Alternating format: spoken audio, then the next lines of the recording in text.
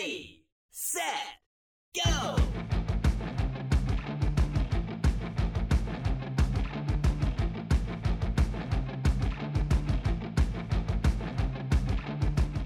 I am an EV owner, sort of. Welcome to the EV Diaries. This is the place where we discuss EVs in small town America. I am Ben, and the next chapter on the ongoing EV saga is beginning now. Or at least I'm in a transitional phase. To recap, last Monday, minutes after picking up my Mini from the transmission shop, I was struck in the rear passenger wheel, bending the axle and deploying the side curtain airbags. The insurance company is now the owner of my Mini, and I must admit it was a sad moment when I closed the door for the last time after retrieving all my personal effects Friday. I thanked her for being such a faithful friend as I recalled some of the adventures we had. I grabbed the little Mini badge from the leather cover that kept all the owner's manuals together, and I closed the door. I returned to my rental car, and I sat there for just a few minutes. I swear I have never been so heartbroken over saying goodbye to a car. And I've had several cars that I absolutely enjoyed, but nothing has impacted my life like this Mini did. I will never lose the love for that car, but it is time to move on. I've received several well wishes and suggestions from many of you, and I thank you. I can tell that you all are car buffs and EV fans, and you're empathetic to my situation. And like I said, I got several great emails and instant messages, DMs, and I appreciate it. But I was reminded in an email from Barry of one solution that I overlooked because I had been distracted after the Mini E was announced. And you see, I've been trying to shoehorn the Mini E into my life, although it only partially made sense in my situation. But that doesn't mean that I will not own one in the future. I called Mini after the accident to see when I could test drive a Mini E. Of course, I called Mini of Cincinnati. They're the closest, biggest dealership. There's also Mini of Knoxville. I did not call them, and they may have already had one. But anyway, I could not get a Mini E until June. The pre-orders are being delivered right now, but the actual having them in the showroom won't happen until later this year, and I just couldn't wait. One of the episodes I did a long time ago, we were talking about major things to consider when looking for an EV. And I broke it down into 3 categories. Does it fit my needs? Does it fit my budget? And does it fit my lifestyle? Let's look at these. My car is for commuting. It's not for road trips. We never took the Mini on road trips. My car is for getting me from home to work and back, which is about 70 to 100 miles a day, depending on what my day looks like. I knew that I need to operate my car between 20% and 80% state of charge to help keep that battery health. And my rule of thumb has always been, or at least this is what I've picked up on, and this is what I've adopted as my rule of thumb, is 1.5 to 2 times your daily commute is about the range you need. So for me, I need 150 to 200 miles of range.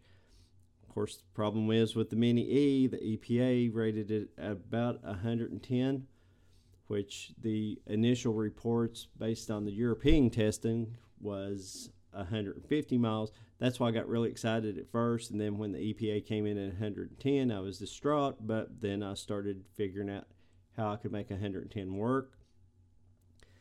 And since I have the option of charging at work, I could make 110 mile range work. Wouldn't be convenient, but I could get by with a smaller battery because I do have that option to charge at work. If this works out the way I anticipate, I may be able to trade my new car to be revealed momentarily, for a Mini E at some point, and the Mini E may become my second EV.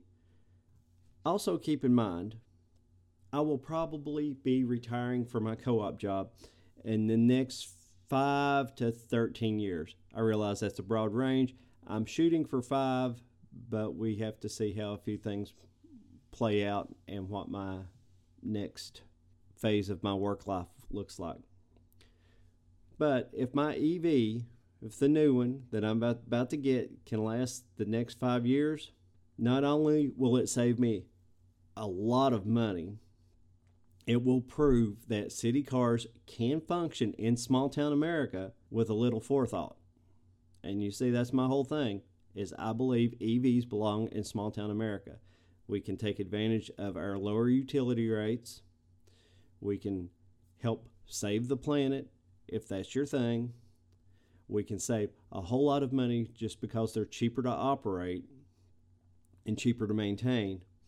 And if you can find one to suit your needs, there is no reason why you should not give an electric car a try. So the next thing to take into consideration is, will this car fit my budget? God, I hope so.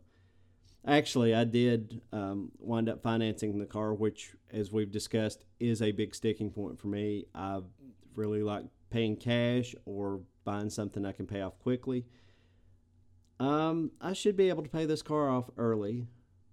I bought it used, so I'm not getting a tax credit, but I should be able to at least get a tax credit on half of the level 2 charger I'll put in my garage here soon. The car did have less than 10,000 miles. The battery was still has 5 years and 90,000 miles of warranty left on it.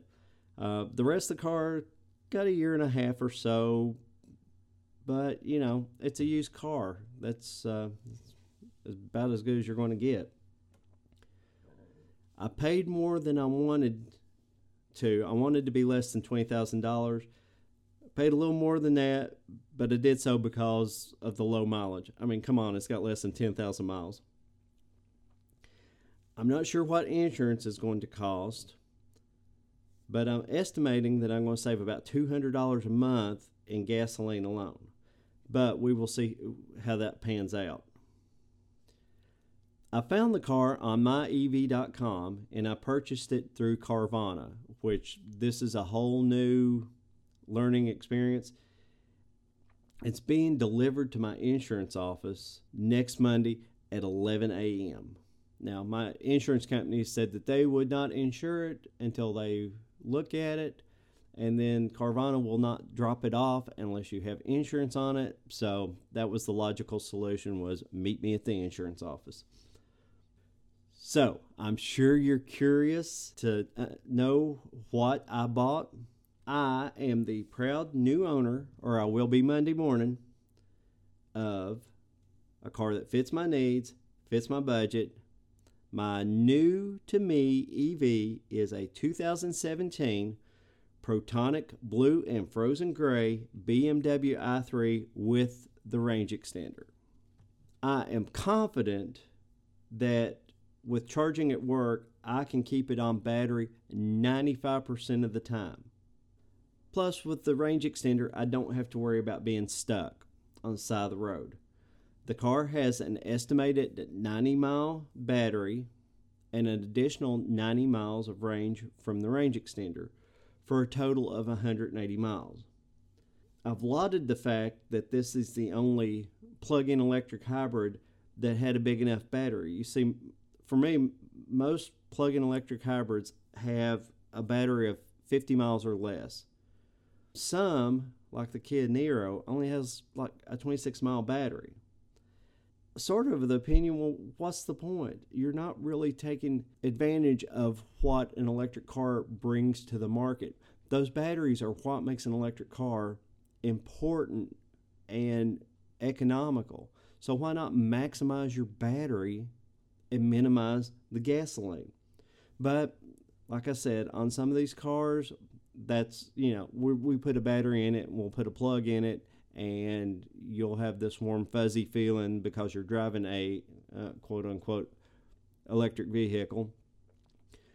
But, and nothing against hybrids. I mean, they're a step, but I've always said I want to see the bigger batteries, less gasoline, and at least with the i3, I've got that big battery. I've got the battery that I need, or at least that I think I can make work.